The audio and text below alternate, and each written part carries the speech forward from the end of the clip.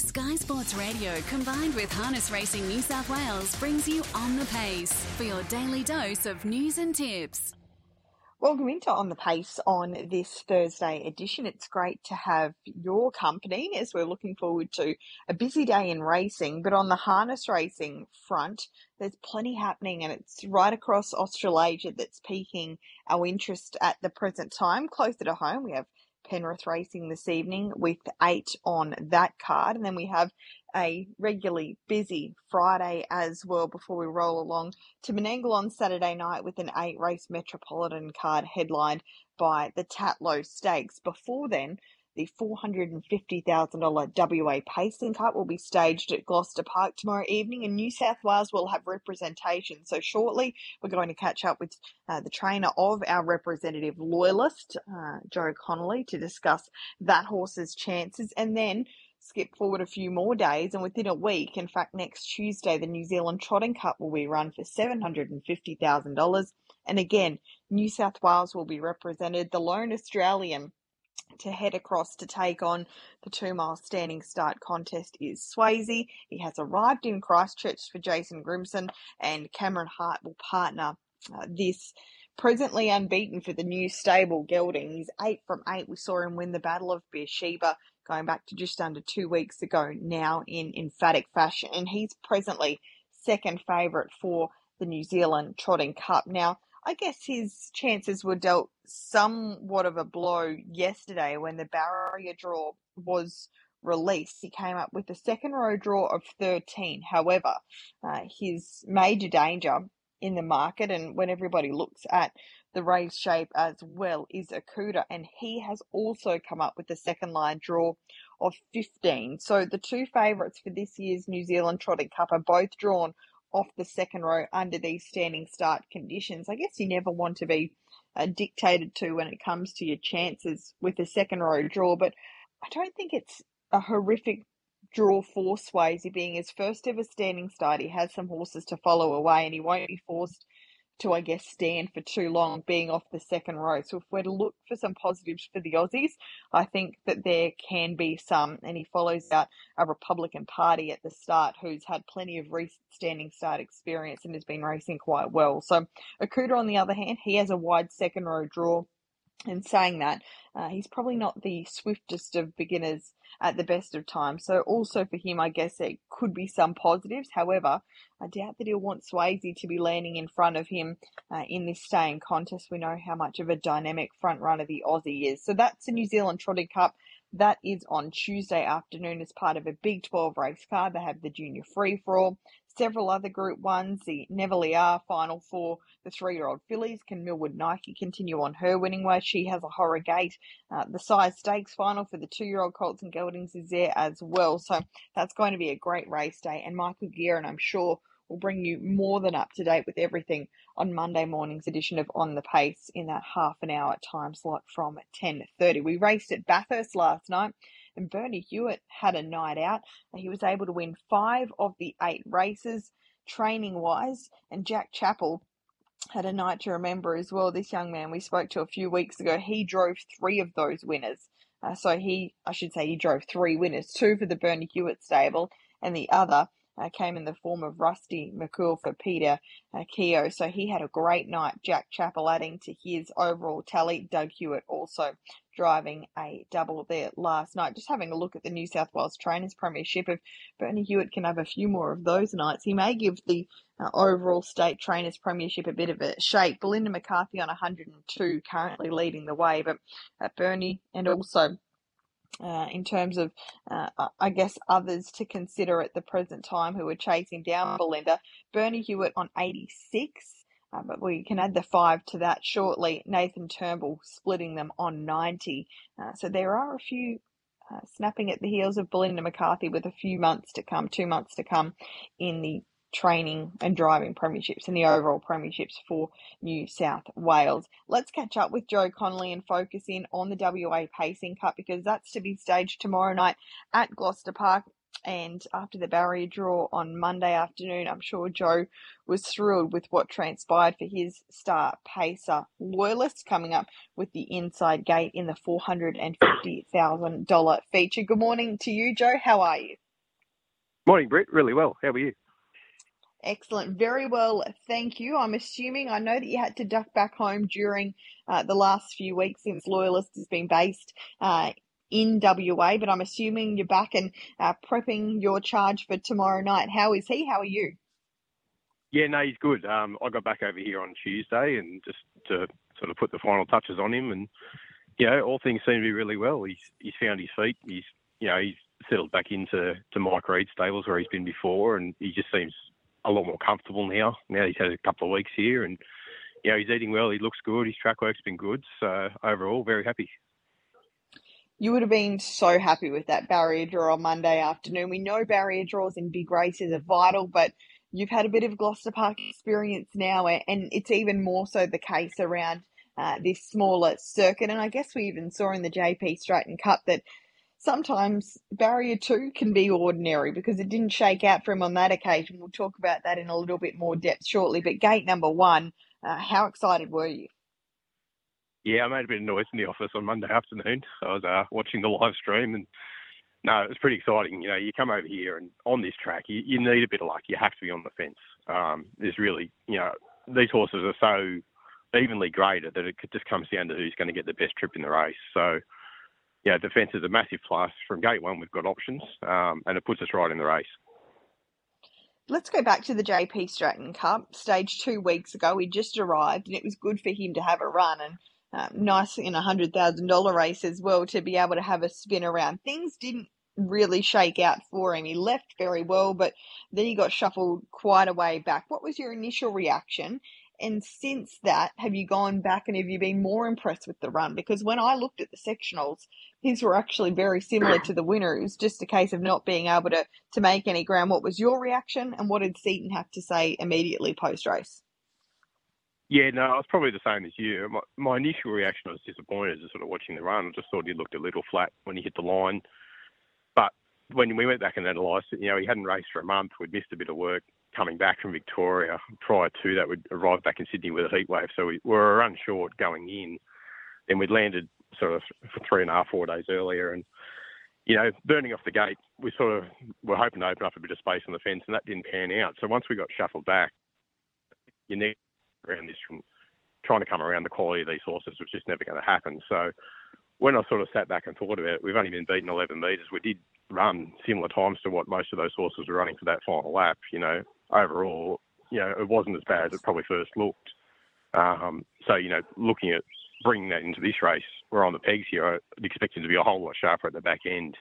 And, we know we can compete with them. So, it just gives us a bit more confidence that this week we should be good to go.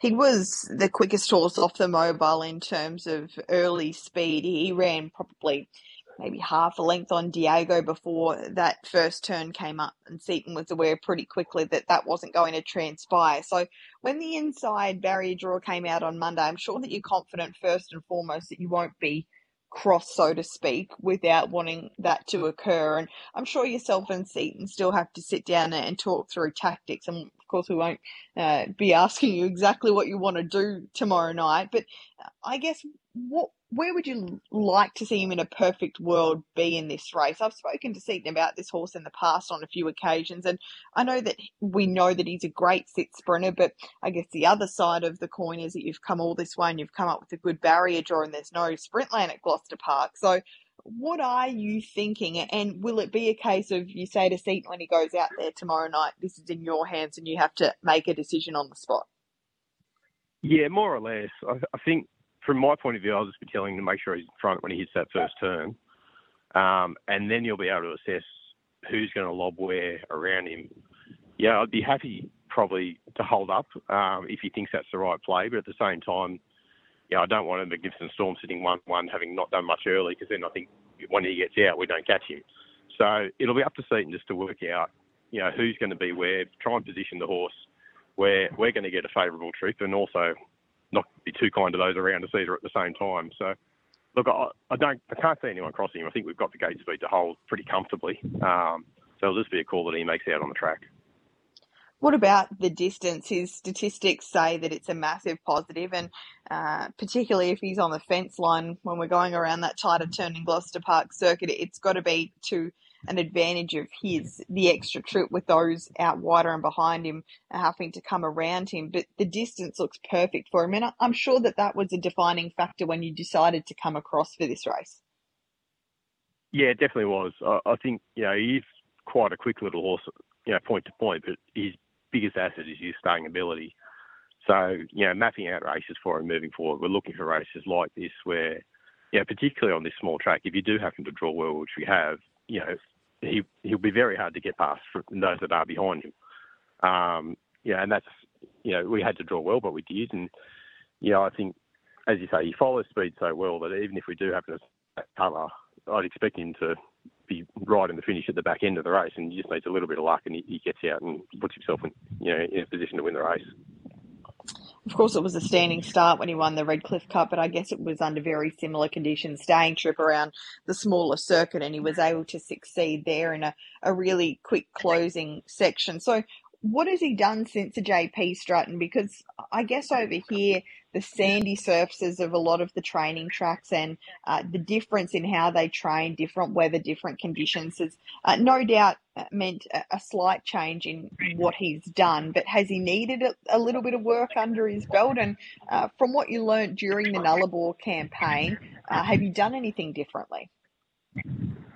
No, he hasn't needed too much. He's not a horse that cops a whole lot of work when he goes around. So it was just a matter of, working him on feel and trying to make sure that, he gets enough without cooking him in between. I didn't want to go the other way and put too much into him either. So, thankfully Mike's got a couple of nice free-for-all horses over here that he's been able to work with, and he's just followed them around in track work. And, his race's been good. He's found the line well each time. And, the last couple of days has just been about trying to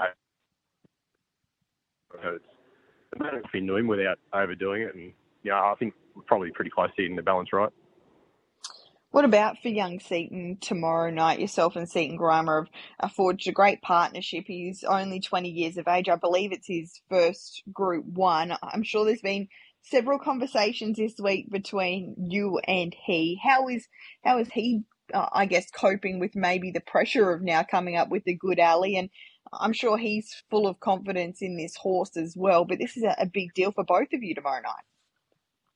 Yeah, look, it's really exciting. And I'm really glad that, he's able to get over here and take the drive.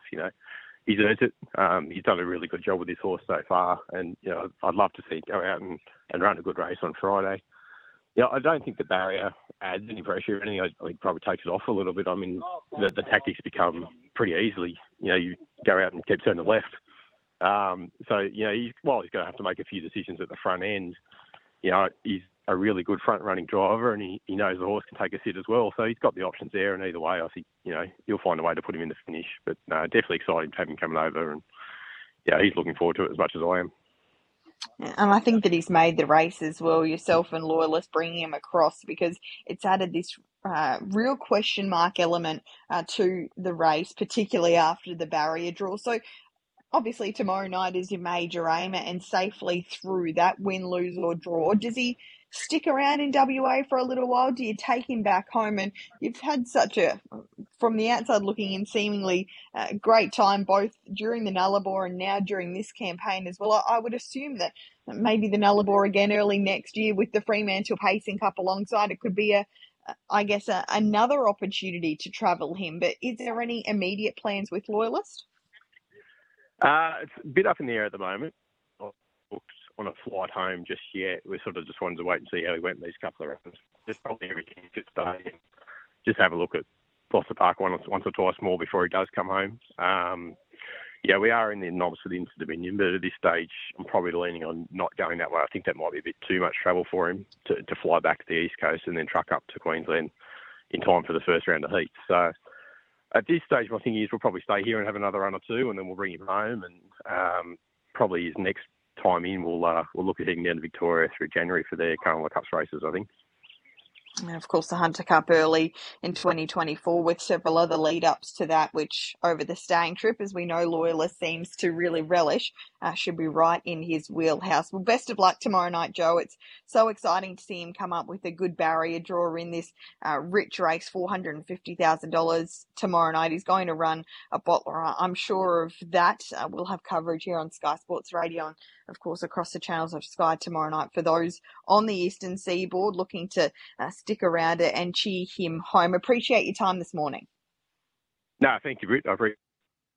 Cool. Joe Connolly joining us this morning here on Sky Sports Radio. He is a trainer of Loyalist who is heading across to, he's in WA and is looking to take on the West's best in the WA Pacing Cup tomorrow evening. He comes up with the inside draw. Loyalist, he's been a little easy in tab markets, but you can just hear there from Joe, he's not wanting to commit one way or the other. He has options from that inside barrier draw. Does Seaton Grimer when he jumps aboard tomorrow evening, and he's going to run a great race. There's no doubt about that. Loyalist coming up with gate number 1. Now, in terms of race times, the WA Pacing Cup will be run at 10:24 Australian Eastern Daylight Savings Time. It's race number 5 on that card out of Gloucester Park, so it's not a horrifically late night for those wanting to stay up and cheer him on, which I'm sure there will be plenty of in that Group 1 feature. So that's tomorrow night at Gloucester Park. We wish them all the very best of luck. So we're covering plenty of territory over the next week or so. Closer to home tonight, Penrith. Then tomorrow, many eyes on Gloucester Park as well as Wagga and Newcastle racing locally.